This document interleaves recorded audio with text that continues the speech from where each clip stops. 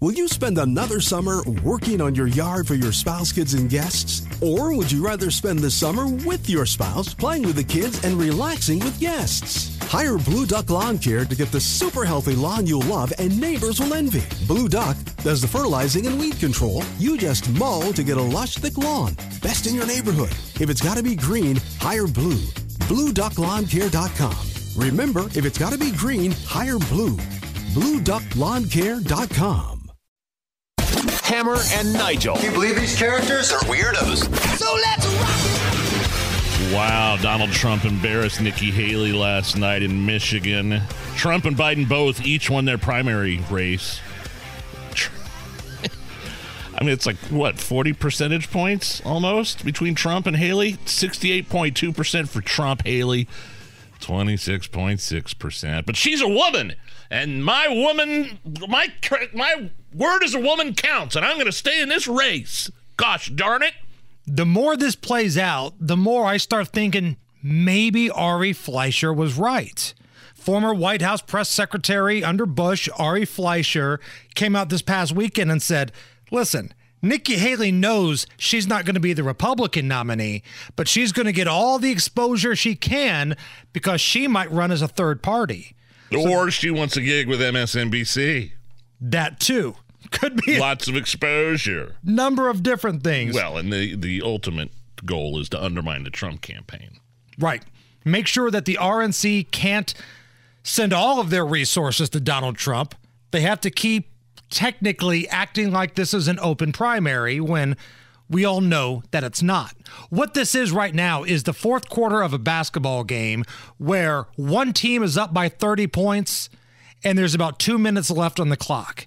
Technically, anything could happen. Technically, but we all know what the result's going to be. That's what's happening here.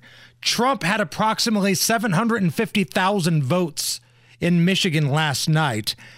Now, Joe Biden had just over 618,000 votes, but I don't know if there was a big turnout for the Democrats for a number of reasons. One, he's basically running unopposed. But number two, there's a lot of people in Michigan that just don't like Joe Biden and chose to sit this one out, Nige. Well, I mean, you take what happened in Dearborn, Michigan, heavily populated Muslim city, and I mean, it's like the representative from Michigan, Tlaib, has said, no, we want everybody to vote uncommitted, which is basically none of the above. Right. Vote none of the above because of Joe Biden's pro-Israel stance, which that's even saying that is kind of a joke. Joe Biden is pro-Israel because he really isn't. And that wasn't some urban legend. That wasn't some rumor or talking point. The exit polling from Michigan showed that. It showed Joe Biden as vulnerable in Michigan. Even though they got the endorsement from the auto workers, not a lot of auto workers are in love with Joe. They feel like his policies are bad for their industry. But go back to that blue city of Dearborn, which Joe Biden won by a landslide the last election. Here is CNN's John King breaking down what he saw from that same county last night. This is what Joe Biden received. Again, forgive me, 1,141 votes. Dean Phillips, 54 votes.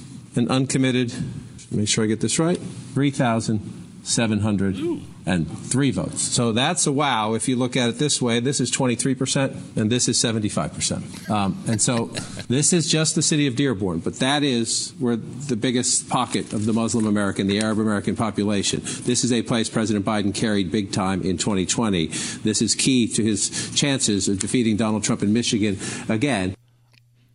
All in all, Nigel, 100,000 votes for uncommitted in Michigan last night on the Democrat side. I just don't think, I don't know if that helps Trump at all, really, because do you think that these 100,000 uncommitted votes are going to turn around and vote for Donald Trump, who is a huge pro-Israel candidate?